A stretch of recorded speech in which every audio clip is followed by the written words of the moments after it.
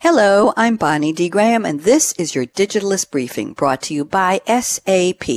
Today's briefing looks at how marketers can cut through all that digital noise in today's crowded, busy marketplace. Here's the scoop. In the digital sphere, we are bombarded with messages begging for our attention and trying to get us to answer their call to action. Whether buying a product, interacting on social media, passing along the wisdom of bloggers, contributing to online communities, we as consumers are deluged with brand messaging. So how do your company's marketers cut through all this noise? Here's a quote from Seth Godin, author and former VP of Direct Marketing at Yahoo. Quote, "In a crowded marketplace, fitting in is a failure.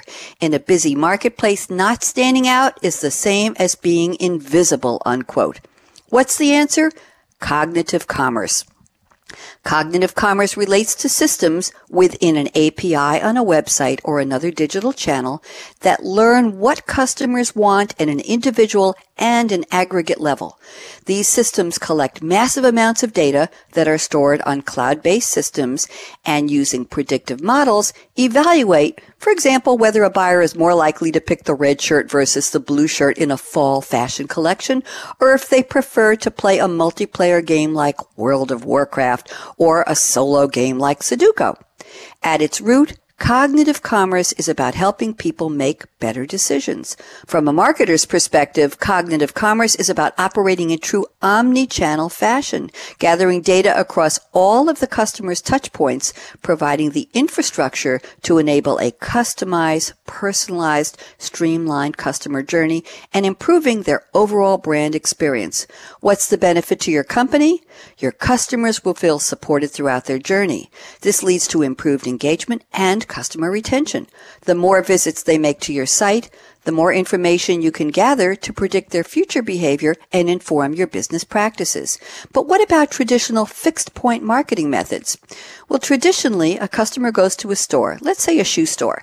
They select a shoe on display, ask a sales associate to bring the right size, they try on the shoe. If they like it, if it fits them and meets their fashion or functional needs, they buy it and leave the store. In this traditional model, the customer experience is dependent on the in-store one-and-done interaction. In contrast, cognitive commerce lets the consumer buy the shoes either online or in person in a store and subscribe to the shoe store community where they can access discounts and see style previews ahead of everyone else. Enter the cloud for the B2B market. For B2B, the flexibility of the cloud creates an omni-channel experience that rivals the best consumer sites. Whether your business is B2B or B2C, cognitive commerce in the digital marketing sphere is increasingly vital to realizing real-world results. There is a lot more. Read the full article in The Digitalist titled Cognitive Commerce in the Digital World, Enhancing the Customer Journey by Saj Hoffman Hussain. That's today's briefing.